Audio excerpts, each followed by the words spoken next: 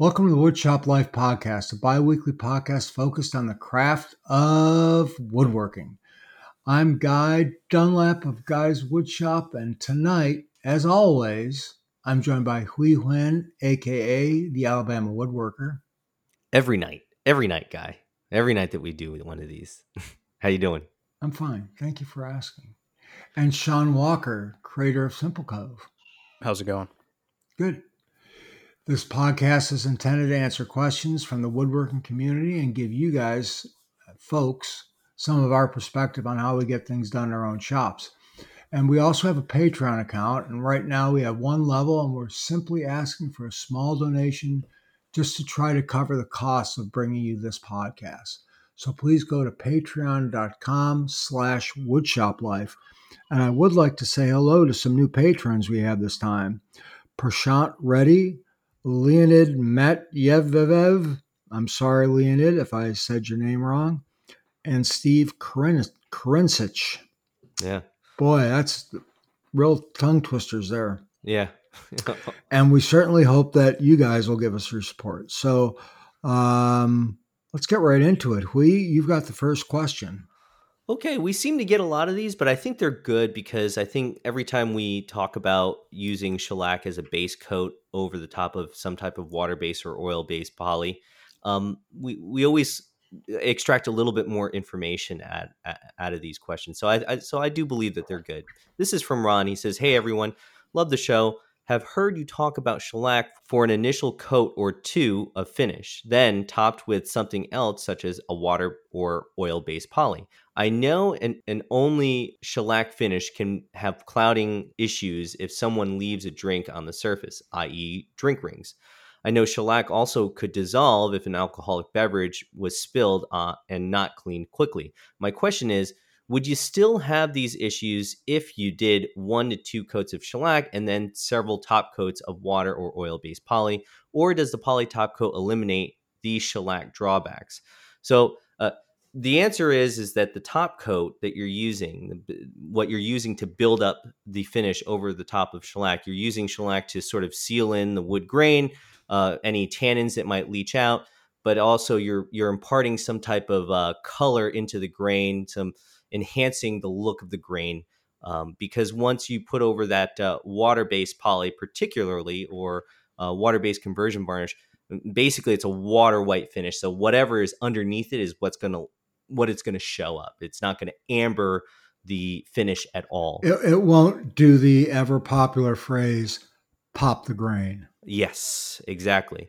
That being said, oil-based polys, they tend to give you a little bit of ambering. Now, I believe there is Enduravar is a water-based poly that has an ambering effect. Am I correct on that? Yes. Yeah, it's Okay. oil. They call it, there's a lot of things that a lot of companies, they call it oil modified. Oil modified. Okay, so it gives it that oil look, even though it is a water-based poly. One thing that I think might have been mentioned, but maybe we didn't talk about it a lot, for a lot of these finishes, particularly water-based conversion varnishes, okay, so things that you're going to be spraying, there is a mill thickness that you have to be within. In other words, how many coats of a certain finish you're laying down really should not be exceeded over a certain amount, and that the back of the can is going to tell you that.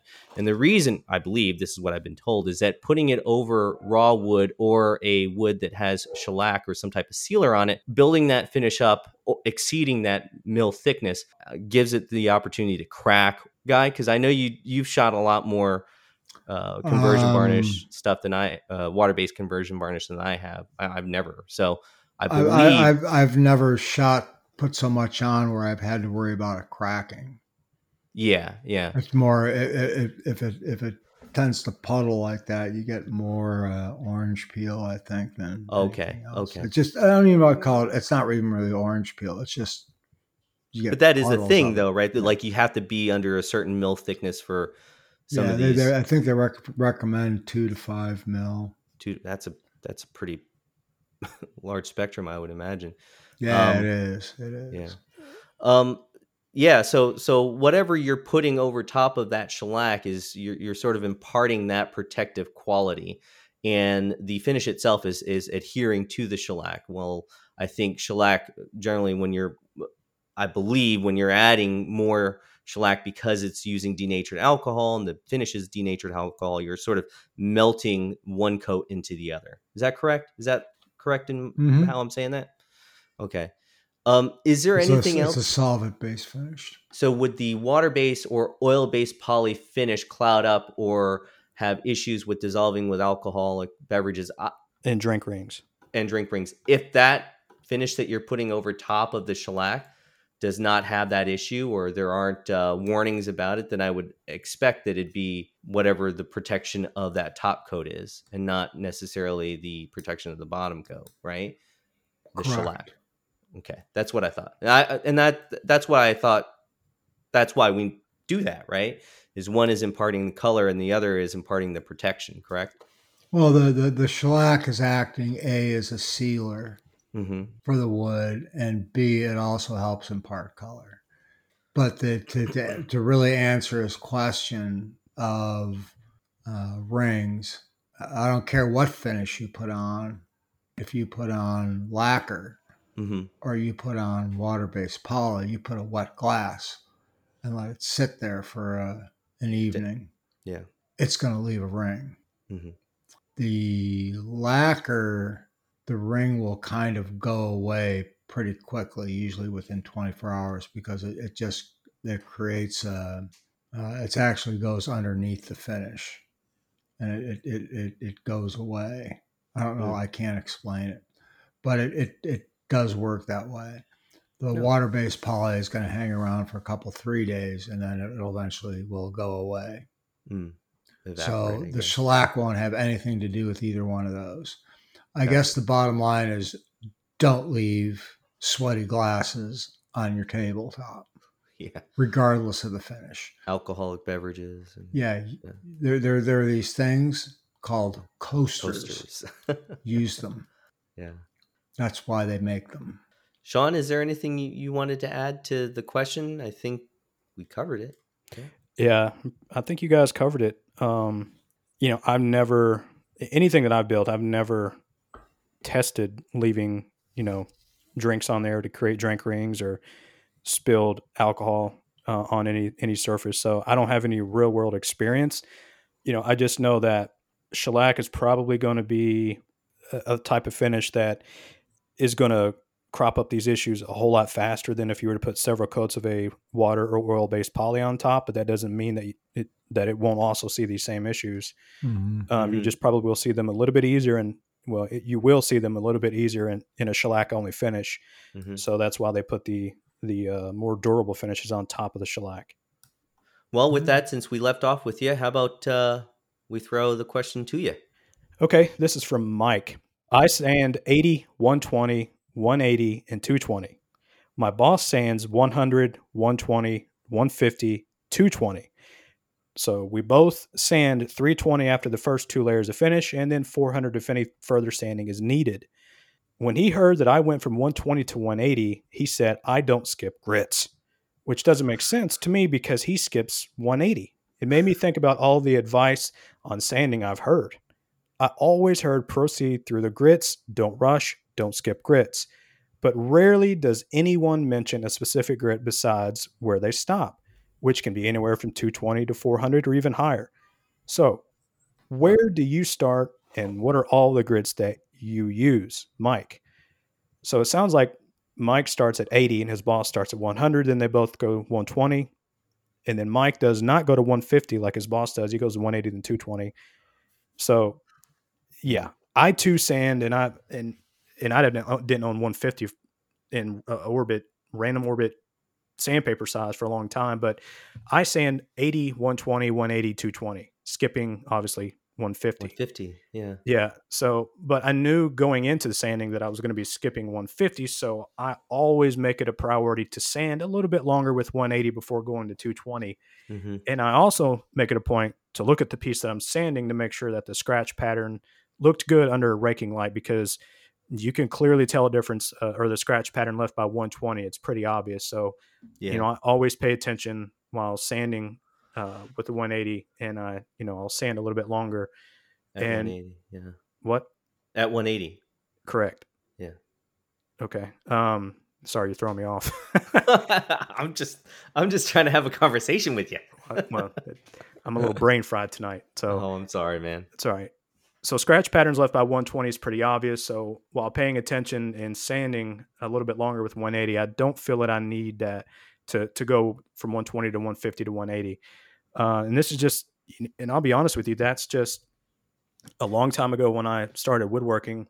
I saw some videos online, and that was the grits that they used, and it turns out great for me. I look at the wood and make sure that when I go to 180 and get done before I go to 220, I look for any of the scratch patterns or pigtails or anything like that 120 may leave, because it's a pretty aggressive grit. Mm-hmm. And you'll learn, rather quickly that what scratch pattern is from 120 and what's from 180. And once I have the 180 and it looks good, I go to 220. I can't think of maybe a couple times that I've used 150, but I go straight from 120 to 180 to 220. And then obviously, if I'm sanding between layers of finish, I like to go to 400. I just find that that's a good grit, a good compromise. And it's not too fine of a grit, but Mike, I agree with your approach with the grit levels. I know they say don't skip grits, because if you do, you're just going to have to take longer with the next grit that you go up to. And that's kind of what I do with the 180. So, Hui, what about you? What is your grit pattern there? I skip 150, 80, 120, 180, 220. And then, just like you, I'm either using 4/0 steel wool or usually I use 4/0 steel wool in between grits. Between grits? Yeah, not between grits. I'm sorry, between gotcha. finishes. Oh, I'm sorry. Now you got me brain fried, man. Mumbling all over here. I go up to 220. Yeah, I skip 150. And I don't know why I skip 150. Like I the only sandpaper I have is in discs or 80, 120, 180, and 220. I don't have a. I do it because I'm lazy, and if that's a shortcut, I'm all for it. Yeah, I mean, how's your grip pattern, Guy? Are you a skipper? No. So it depends. What I start at depends on if I've run it through the drum sander or not. Yeah. So if I've run it through the drum sander, that leaves some pretty serious scratches.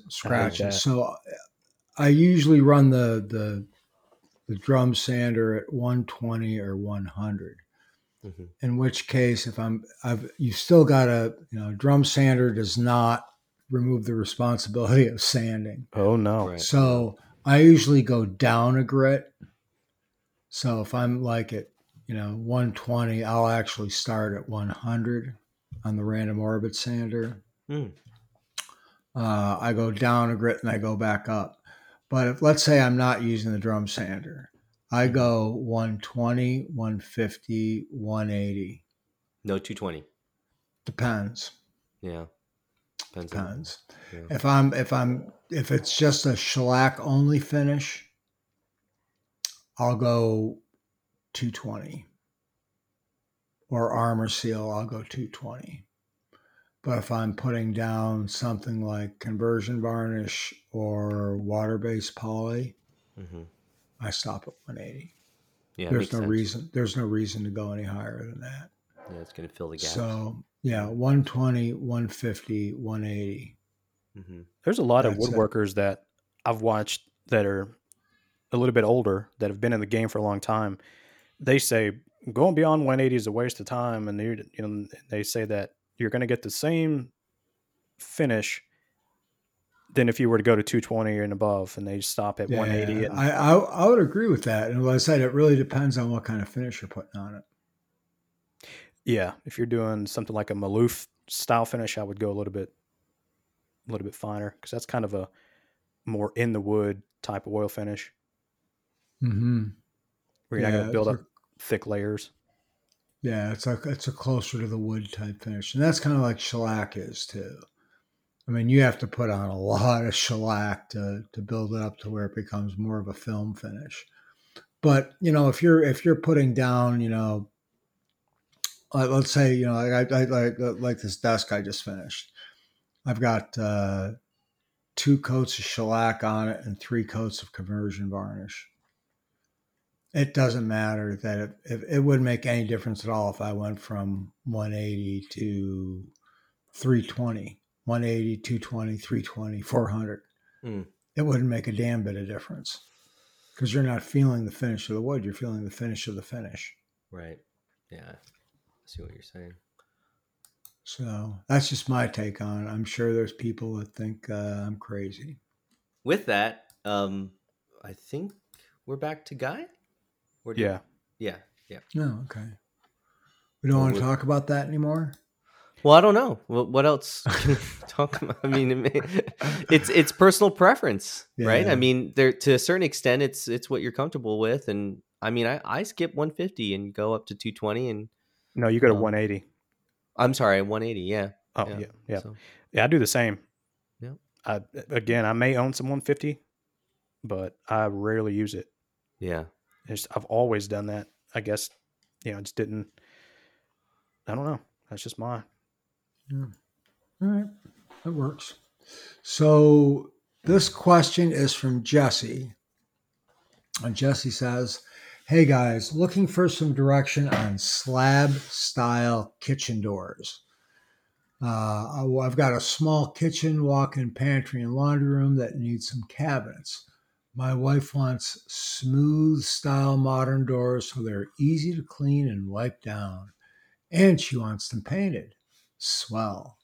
I've made plenty of frame and panel doors, but curious how you guys would tackle the construction of these. Is it just as easy as cutting up a sheet of MDF or plywood, laminating some edges and spraying them? Or would you make stave cores? Ooh. It's kind of a weird thing. Other details. These are full overlay doors. I think the tallest door might be 36 inches tall in the laundry room, but everything else is standard heights and widths for a kitchen. Thanks, guys. Keep up the good work, Jesse.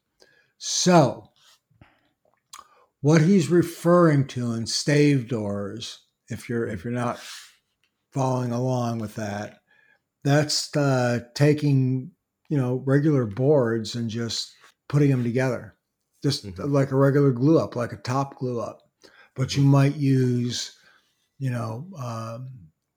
strips that aren't as wide. So if you're doing a door that's maybe 20 inches wide, you may be doing like 3 or 4 inch planks, and you glue it up, and it helps reduce a little bit of expansion and contraction, but not a whole hell of a lot. Slab doors. The reason you might want to do slab doors is for 2 reasons. The first is the look. So it's just a flat door. There's no frame, there's no panel, there's nothing. It's just straight. The other reason you might want to do that is if you've ever tried to make a slab door, I should talk about this too. He says, use MDF or plywood. I would not use plywood. The reason is plywood will never lay flat. It just doesn't happen unless you get really good plywood, and then it's going to warp anyways over time. So don't make slab doors out of plywood. Use MDF, but don't get straight MDF. You can buy MDF that has veneer on it. So I would get like a maple veneer on MDF. And just seal it and paint it. Yeah, seal it and paint it. Yeah. Edge band it. Yep. And paint it. Because that MDF, you used to straight MDF, the edges will get beat up like really quickly. Yeah. It's got to have something harder over the top of it other than the paint. How do you feel about using MDF with installing cabinet hardware on it though, like the hinges? It's fine. It's fine. Yeah. So my doors on my house are MDF doors. On And I your think, house? mm-hmm. Like the front door is MDF? No, the interior doors, like, Cabinet doors? no. They're they're some type of MDF. I believe they also have something around the Yeah, borders, solid wood. solid wood that help with the hardware. But yeah, they're MDF doors. Huh.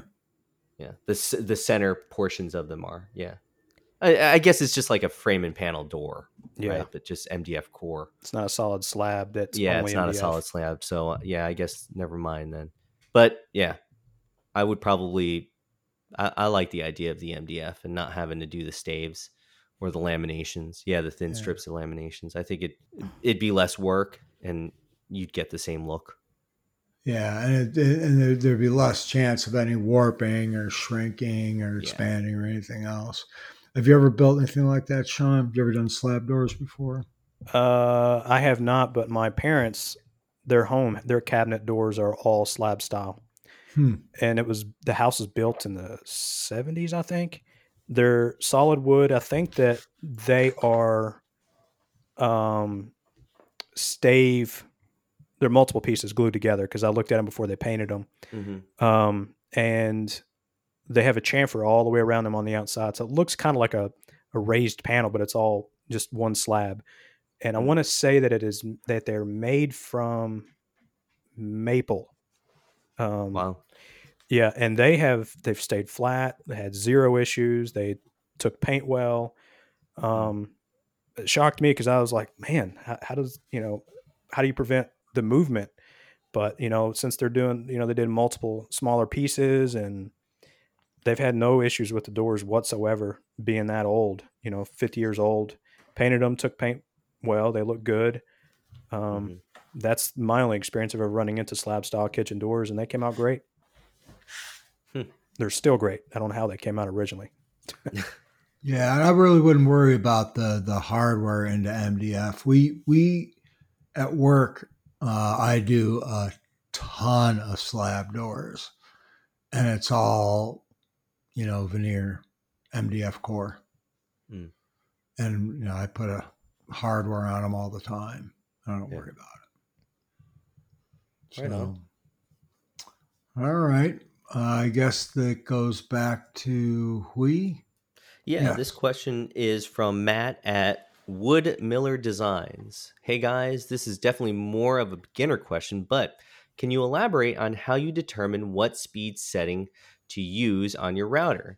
Does it change depending on the hardness of the wood or the type of grain you're routing, or maybe the size or particular profile of the bit, whether you're routing in a router table or freehand, plunging versus edge work? I own the DeWalt DW618PKB plunge router with speed settings between 1 and 6.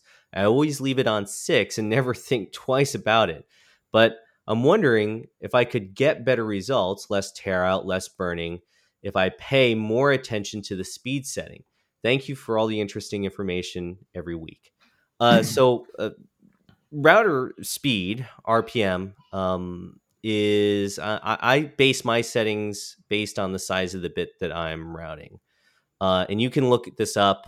Woodmagazine.com is a good place to look it up because they did an article about it. But that's actually the table that I use. So, and I have a table stuck. A sticker of the speeds and the bit size stuck on the inside cabinet of my router table, because that's where I'm using the bigger bits. And to be honest, with a lot of the smaller bits, I'm kind of there with Matt. Kind of leave my handheld router at speed 6 because I'm not turning like large bits on my handheld router. I don't often, at least. And so I usually just, in my handheld router, I kind of just leave it at 6. But for bits, say up to like an inch, 24 RPM is the max speed. I'm not even sure if the handheld routers are going that high. I think some of them do. But a 1 inch to 2.5 inch diameter bit, somewhere between 16 and 18,000. And again, you can look this table up. It's all over the internet, and there are varying speeds here and there. But for the most part, the larger the bit, you're decreasing the speed, because the larger the bit, the faster the angular velocity is of that bit. Angular velocity? I believe so, yeah. What the hell is that? Anyway, no, not anyways. I don't understand what are you talking about, angular velocity? So the speed at the end of the cutter, right? The larger the diameter, it's rim the speed. faster. Just say rim speed. Rim speed. There you go. Rim speed. Anyway, another thing to consider is that if you're going too slow, and you've got a bit inside, and you're going over your edge. If you're going too slow, and you could get chattering. If you're going too fast, you can get some burning. You can get some tear out. So generally speaking, I leave my handheld router at 6, and I kind of worry about the router speed with the larger bits that I put in my router table. But it is something that you should always pay attention to. I mean, if you're using a bearing guiding bit and you're constantly getting burning, then you might want to slow down your router a little bit so that you don't get that burnishing on the edge. Well, any rules of thumb, guys, that you can sort of add? What do you guys do? Do you leave your handheld router at speed 6 like most of my handheld routing is? It depends. Having had a CNC machine for a while, that obviously you want to change the spindle speed. Now, I don't have one of those $20 million CNC machines that you guys have, so I have to adjust it myself. So I bought one of those. It was only $5 million, Sean. Well, you got it on sale that day. You got a 50% off coupon.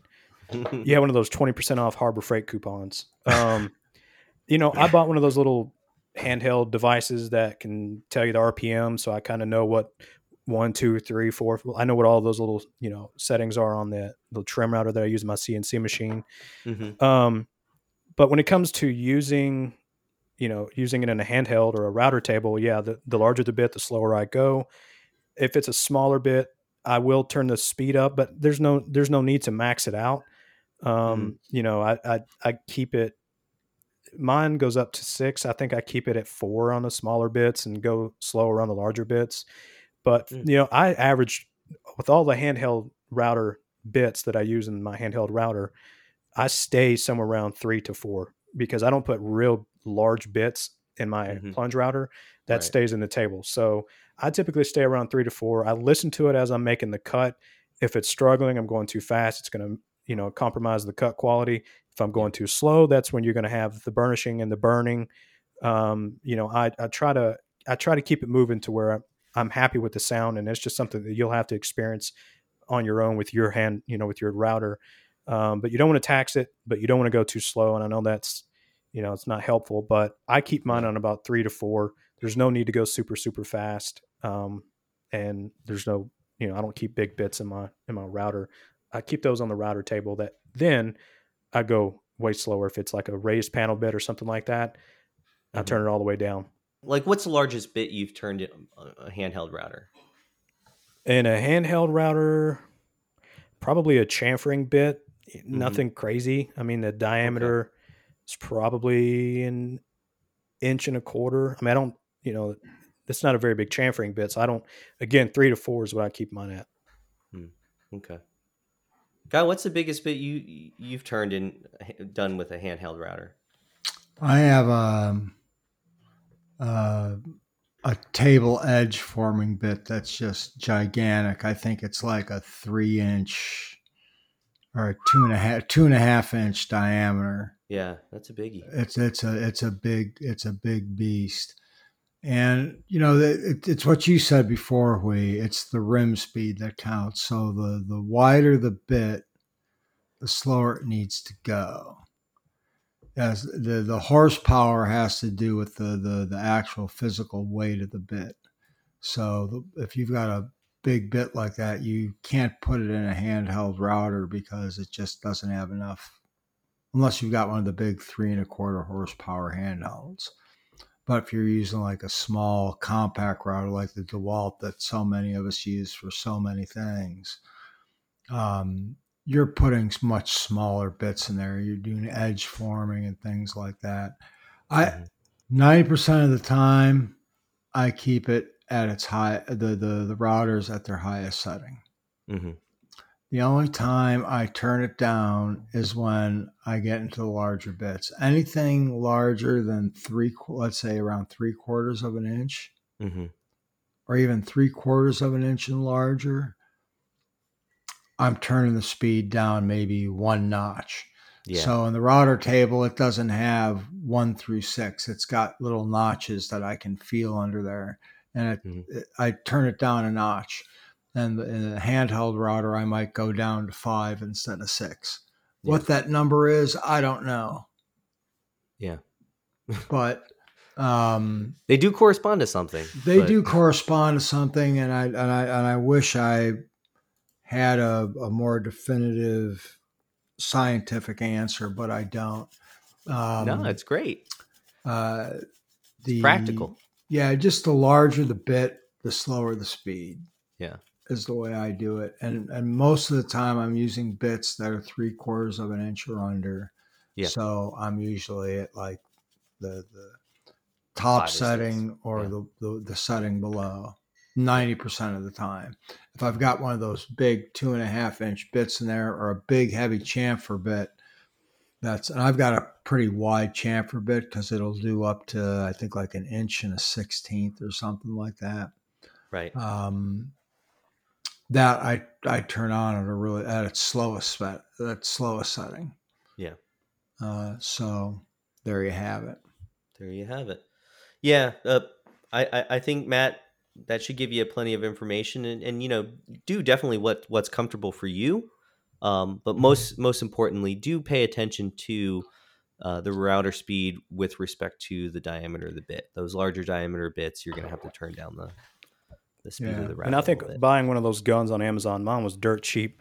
It's really going to help you, associate a number 1 through 6 with an RPM that these websites give you, like the Wood Magazine. Otherwise, you're just guessing. Well, your manual should also say what the 1 through 6 means. Oh, who still has those?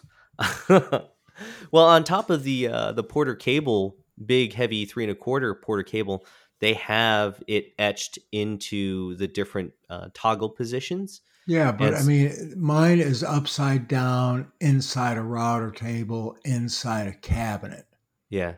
Well, I marked it on the door of the cabinet. Oh, of course you did. Of the yeah. So I just check there and I click 1, 2, 3, and then I know what that corresponds to. What about your handheld router? My handheld router, I don't know. Mm-hmm. You don't know? I don't know. That's unacceptable. I figured you would have it on a chart on your wall. No. Don't know it. He probably has it on one of those calculator watches. Yes. Hey, don't be. Hey. Listen here. Those are fighting words. Handheld. Wow. Listen, you what? Are you wearing an Apple Watch? No, I don't wear a smartwatch. I'm too dumb for those. I have a smartwatch. I couldn't live. Well, that's basically. Well, then I could probably own one then. That's basically a Casio watch right there. Okay, more high tech version of it. All right, Sean, it's back to you, man. So this is from Adam. This is a follow up from his last question about gray streaky raindrop trails in his water-based polyfinish. Adam says, "Hey there, great podcasters. I just wanted to say, after you kindly answered my question about gray streaky raindrop trails in my water-based polyfinish, your suggestion was that I was using a wax shellac. That I did check that shellac that I had used. Sure enough, it was a waxed bullseye shellac. I had a can of the Seal Coat D-Wax shellac that I had finished and must have picked up regular wax stuff by mistake. I know, I should mix up my own. Thanks so much for your excellent dedication and help." So that's pretty cool that he let us know what that was. That's awesome. Yeah. So not sure if you're still in dire need of questions, but if you are, I have one that you could use. Are any of you making woodworking holiday presents this year? If so, what are you thinking? If not, what's the best small wood-based gifts you've made for people in the past? Adam. I like this question because not only do I try to make stuff, but I like hearing what you guys are. I like to steal stuff from people. So one of the things that, there are a couple things that I'm planning on making, some for me, some for family, some for friends. I made a cribbage board on the CNC machine for a coworker that retired that came out great. And I don't play it too often, but around the holiday season, I like to, the family plays games and stuff. So I think I might make one of those, a cribbage board. I've got a CNC file for that. So I kind of cheat in that I don't drill all of those holes out by hand. And then you got stuff like your, cutting board, using some cutoffs. And another thing that I like to make and give to extended family now at this point, because I've given away so many, are coasters. You can take like some cherry and maple, glue them up, make it look like a miniature cutting board, use a big Forstner bit, drill out the center, and put some cork in there. I do have a YouTube video that's probably one of my first videos on YouTube. It was pretty crappy, but came out okay, I thought. The cork on the bottom and the cork on the inside where the cup sits, those are, and they're about 3/8 of an inch thick. Those are really, really handy. And plus they look good too. It allows you to use some combination of different woods. And I have a lathe that I rarely ever use, but I want to get into turning some handles for things like pizza cutters. I think ice cream scoop. Yes, ice cream scoop and bottle openers. And I don't know if you can hear it or not, but I'm sitting here holding a Rockler catalog that literally just came in the mail that has all kinds of handmade gifts on it and to give you some inspiration. So I'm kind of looking at that. Apparently this year, epoxy is still pretty big.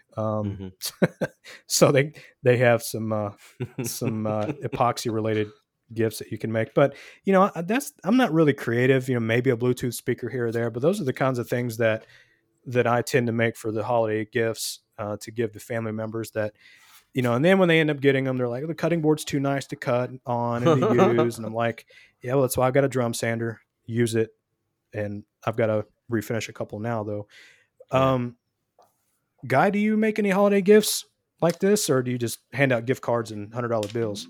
No, this sounds horrible, but I'm just as surprised as the recipients are on Christmas Day when they get their gifts, what they've been given, because my wife does all the Christmas shopping. I know it. I do absolutely nothing. That's horrible, isn't it? Oh, she takes care of all of that because she's wonderful. That's right. So you don't make anything. I mean, that's the God's honest truth. No, I don't make any gifts for anybody. I don't do birthday gifts, Christmas gifts. There's no gifts. My wonderful, beautiful wife takes care of all that stuff. And she does a very good job, and everybody is always very happy. Yep. And then suddenly you get a hug. It's like, thanks, Grandpa. I was like, for what? Yeah. It's like, oh, yeah, that's wonderful. I don't even remember what I gave you, but okay. And you're saying, wow, just as they are. That's nice. Yeah. I'm usually just as surprised as well. It's like, you spent that much money on him? Ooh. I know where you are, guy. So my wife does a great job of buying all of our family gifts, but I have thought about eventually one of these days actually using all the scraps that I've accumulated in making cutting boards as pick up wedding gifts. It's like, what? You didn't get anything? Grab one of those over there. I think Matt Cremona used to do that. Oh yeah. Yeah. Yep. He used to make all these cutting boards, and they just grab one and a bottle of wine. It's like, all right, we got the wedding gift. Let's go. Which is extremely convenient. Of course, you have to have, any spare time or free time I have. I want to be making furniture, but I have done the coasters before. You did put a really good idea in my head, Sean, about making coasters with the cork. But in all honesty, I made coasters one year, and then that was it. I was like, I'm done with that. I don't want to do it anymore. So. Yeah, another thing is valet boxes. I forgot about that. I have, I've a couple people at work. It seems like every year they ask me for 2 or 3 of them. And it's like, wow, every year for the past probably 5 years. I guess they I make them cheap enough. I batch them out, make them cheap, $30 to $50. Are you using your CNC for that? No. They're just they're just a basic open mitered box with the bottom. And I use nice wood that I have scrap laying around, mahogany, walnut. Nice. And I make them $30. I make them cheap enough. Yeah. That's, I like cheap, man. I want them to have some solid wood, nice little valet boxes to have. Nice. And I'm not there to strike it rich off of valet boxes. A lid on it too with hinges? No. It's just an open top. Yeah. Yeah, but I just figured I like to keep them $30 to $50, just enough to cover the wood and maybe a little bit of glue. And I want them to have nicer handmade items as well, and then they won't pay. Not to say they can't, but they won't pay $150, $200 for a valet box. Yeah.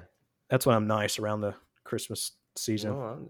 You're full of the Christmas spirit. Yeah, then I go back to being grumpy. Can I order some valet boxes for you? I got some gifts. Yeah, I'll send you some pictures of them. $30. Right. I don't have a problem with that. That's a deal. I can say I can tell them I made it. They'll believe me. And I do find the spray lacquer to be a great finish for these little things, not cutting boards, but the small boxes. Yeah. It dries fast. It's durable. It's a good finish to use that. There's nothing to clean up. Yeah. Deft, I think, is a spray lacquer that I use. Yeah. Great stuff for these kinds of projects. Mm-hmm. Cool. Well, hopefully that helps. Adam, thanks for letting us know about the gray streaky stuff in your finish. We were curious about that. So I think you're the one that nailed that. I get lucky 3 or 4 times a year. Yeah. That was one of my blind squirrel finds a nut now and then. That's right. So I guess I've got the last question. I believe so. Right. This is from Daniel, and it says, "Hey, yo, I am a new woodworker and in the process." This is a good question. We could talk for hours about this, but we're not going to. "I am a new woodworker in the process of trying to get my shop together so I can start making custom pieces.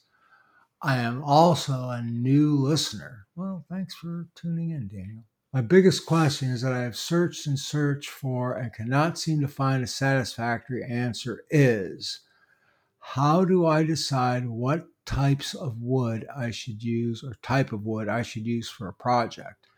I know that there's hardwood and softwood, but which is which? And how do I know which to use and when? How do I know what types of wood are paint grades or stain grade or just clear finish grade? It seems like everyone just skips over this and doesn't really explain the differences. Your help on this would be awesome and super beneficial. Thanks, Daniel." Well, Daniel, that is a great question. And we could, like I said, it gives me an idea for a book. Yeah. So let's look at a few of these things here, just real quick. The difference between hardwood and softwood is easy. Mm-hmm. A hardwood has leaves. A softwood does not have leaves on the tree. It's usually pine cones and needles. Yep. So like your pines, fir trees, spruces, things like that. Mm-hmm. And the wood is softer too. But that's really that's the difference between hardwood and softwood. It doesn't have to do whether how hard the wood or how soft the wood. It has to do with the type, what kind of tree it is. How do I decide what type of wood to use? So it's actually pretty simple. Mm-hmm. If you want to make, let's say, a shaker side table, shaker side tables I wouldn't say a rule, but pretty commonly were made out of cherry. Yeah. So that's a good place to start. If you want to start making custom pieces, what I'd recommend doing is getting a piece of maple, a piece of walnut, a piece of cherry, a piece of ash, whatever kind of wood you want to make stuff out of. Put the type of finish that you're going to put on it. Don't give the customer a choice of 5 different finishes. Right. Pick a finish, put it on the wood, and put it in front of the customer and say, "Well, what kind of wood would you like me to make it out of?" That's how, and I'm serious, that's how you decide what wood you're going to make it out of. most woods, with the exception of maybe pine or poplar, you can make a tabletop out of, and they're hard enough to where it's not really going to matter if people, put a glass or a dinner plate on it. They're not going to dent it, which they will with poplar or pine. Yeah. So I'll stop there. What are your thoughts on the paint grade, stain grade, clear finish? These are choices that I extract from the client when they're picking out a piece, right, or figuring out what it is that they want. Okay, what kind of wood do you want? All right, here's how this looks. Here's how that looks. Okay, now do you want an oil finish or do you want a water-based finish? Here are the benefits for this. Here are the benefits for that. Okay, all right, got it. Now, since we've decided, that you want it paint grade and you want it painted, then I'll say, okay, here are the colors. What colors do you want it? Stain grade, I don't do a lot of stain type work, but again, the choosing for the client a certain number of things that they can choose from that you're good at providing for them and do well, and coming up with that up front. So for instance, this conference table that I'm working on, I knew that the client wanted them out of white oak and they wanted the base, quote unquote, stained a certain color, but they wanted it dark. So I offered them, okay, here's a brown, here's a black, here's it stained, somewhere in between, whatever. And here are 3 choices that you get to choose from. What do you want? And they choose from that. Kind of giving them, the client, if it says here he wants to make custom pieces, giving them some direction as opposed to allowing it to just freely come from them, because sometimes they don't exactly know what it is that they want. And also you want to gear them towards some of the capabilities that you're able to do. You don't want to open it up so far. It's like, well, I've never really done that before, and I'm really not feeling totally comfortable doing that. But giving them some choices that you can execute well, but then also giving them some direction. Does that make sense? No. Did I answer the question? Kind Sean, why don't you try to save it, because we just, Did I just destroy myself? No, that makes sense. Thanks, man. What you got, Sean? So the question is, how do I know what types of wood are paint grade or stain grade or just a clear finish grade? And I may say the same exact stuff we said, but just in a different way. These are the kinds of questions that you're going to have to ask yourself when you're going into a project. Let's say you're making a cabinet and you're going to paint it. If you're painting it, you're not using walnut. You're not using cherry. You're going to be using a cheaper wood that can, that can hold up, that's cheap, that you can paint, that, that's closed, in my opinion, closed grain. What would be a good paint grade wood? That was literally the next thing I was going to say, and I was going to say poplar. Yep. So, yeah. In my opinion, if you're going to make something like a cabinet or something like that you're going to be painting, I go for cheap wood that's harder than pine, and that's going to be poplar. If you need to get just a touch harder, and there's really not that much of a difference, maybe alder if you can get that cheaper. What about maple? That was what I was going to say next. If you need, you're right there with me though. If you need to get, if you need something that's a little bit harder, you can look at maple.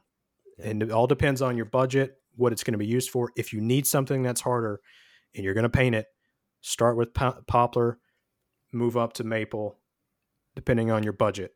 Stain grade, if I'm going to say I don't like the look of just walnut or just cherry or just maple, and I'm going to stain something, the thing that I like to look at next is I'm going to choose a species that I don't have to work extremely hard on blotching, which, I mean, unless you're going to be spending a lot of money, you're probably going to have to deal with that anyway. So again, I'm going back to, if it's just, I made a bookcase for a friend of mine that was huge, that holds DVDs and games.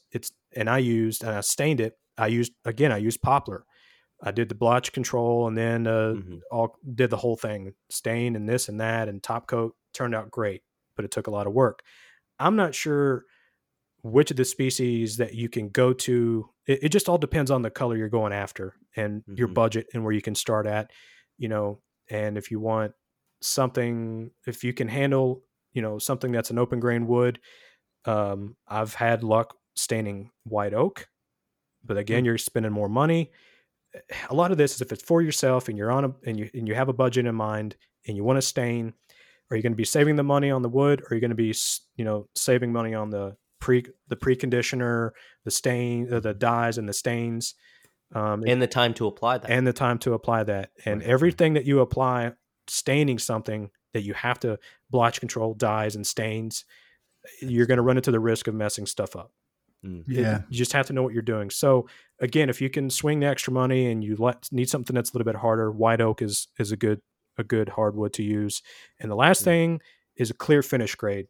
Pretty much anything, in my opinion, that is a cherry, a walnut, an oak. Those are the three that I use that I would consider.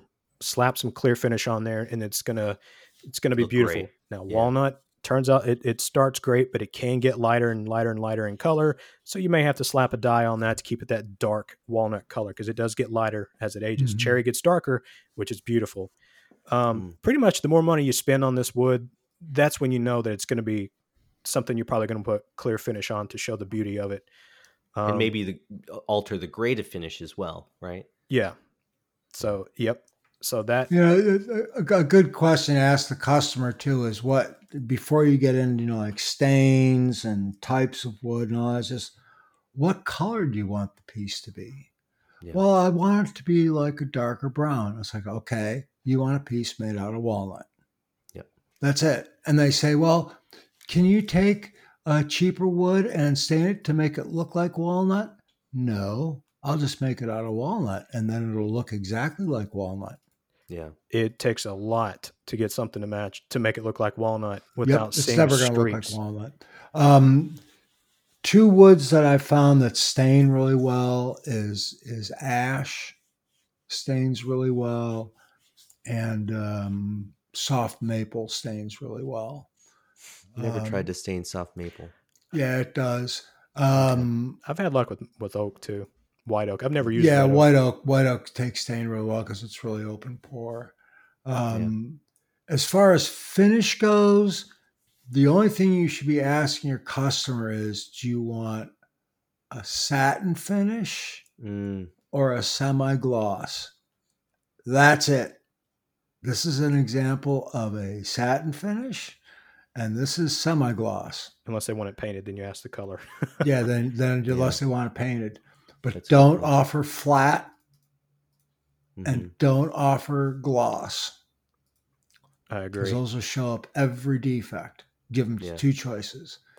And then you go to use whatever finish you want to use that's in a set. Yeah, it doesn't. They don't care what kind of wood you're putting on it. Yeah. The other thing to remember is the more choices you give a customer, the less chance they're going to have of making a decision. So give them like 2 or 3 choices. 3 choices tops. But it's really easy. I have a pretty extensive sales background. So a question to ask when you're looking at, Mr. and Mrs. Customer and they're trying to sign a finish was, okay, instead of saying, we've got this one and this one, what do you think? It's like, okay, we've got the satin and the semi-gloss. You were looking at I saw that you were looking at the satin pretty heavy. So that's the one you want, right? And they'll go, yeah, because they don't know. Yeah. You have to make a decision for them. Right. And leave it down to an either or, not an either or and maybe. Yeah, but I agree with that. As far as the paint grade goes, I'm right with the other guys in that. Poplar is a really good choice. Yep. It mills well, it's inexpensive, and it takes paint very well. Yeah, so, I would, Daniel, since you're a new woodworker, here's what I would. This is just the way that I think. This is what I would do if I were you. Is I would make 3 small cabinets. I would paint one, I would stain one, and I would clear finish one, and learn how to apply each of these finishes, because that's very important. But you're also going to see how stuff looks with stain. how it paints. Do you need a primer? Is one coat of primer good enough? What kind of primer? What kind of paint are you going to use on top of it? Are you going to use milk paint? Are you going to use, what kind of paint are you going to use? It's going to allow you to see how the wood accepts the paint, how it accepts the stain, how it accepts the clear finish. Just 3 small cabinets. They don't have to be big. They can, they can be small cabinets, because it's also going to help you understand how far to take your sanding, because staining it, you don't want to go as high of a grit. Painting, whatever.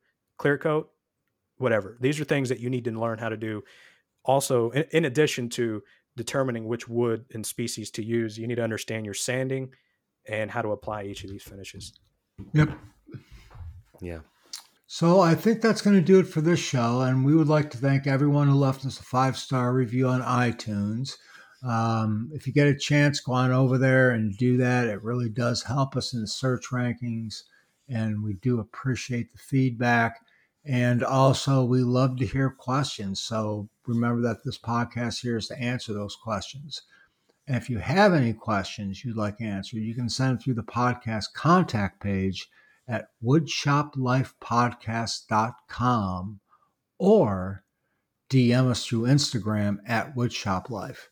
I can be found at Guys Woodshop on YouTube, Instagram. Yeah, YouTube and Instagram, or Woodshop, or guyswoodshop.com. And where can you be found at, Sean? At Simple Cove on Instagram and simplecove.com. You can find me at alabamawoodworker.com. All the links to my social media are on my website. All right. Well, very good. I always enjoy talking to you guys. Same. Yep. We will talk to you in a couple weeks. Sounds good. Talk to you in a couple. Bye. Bye.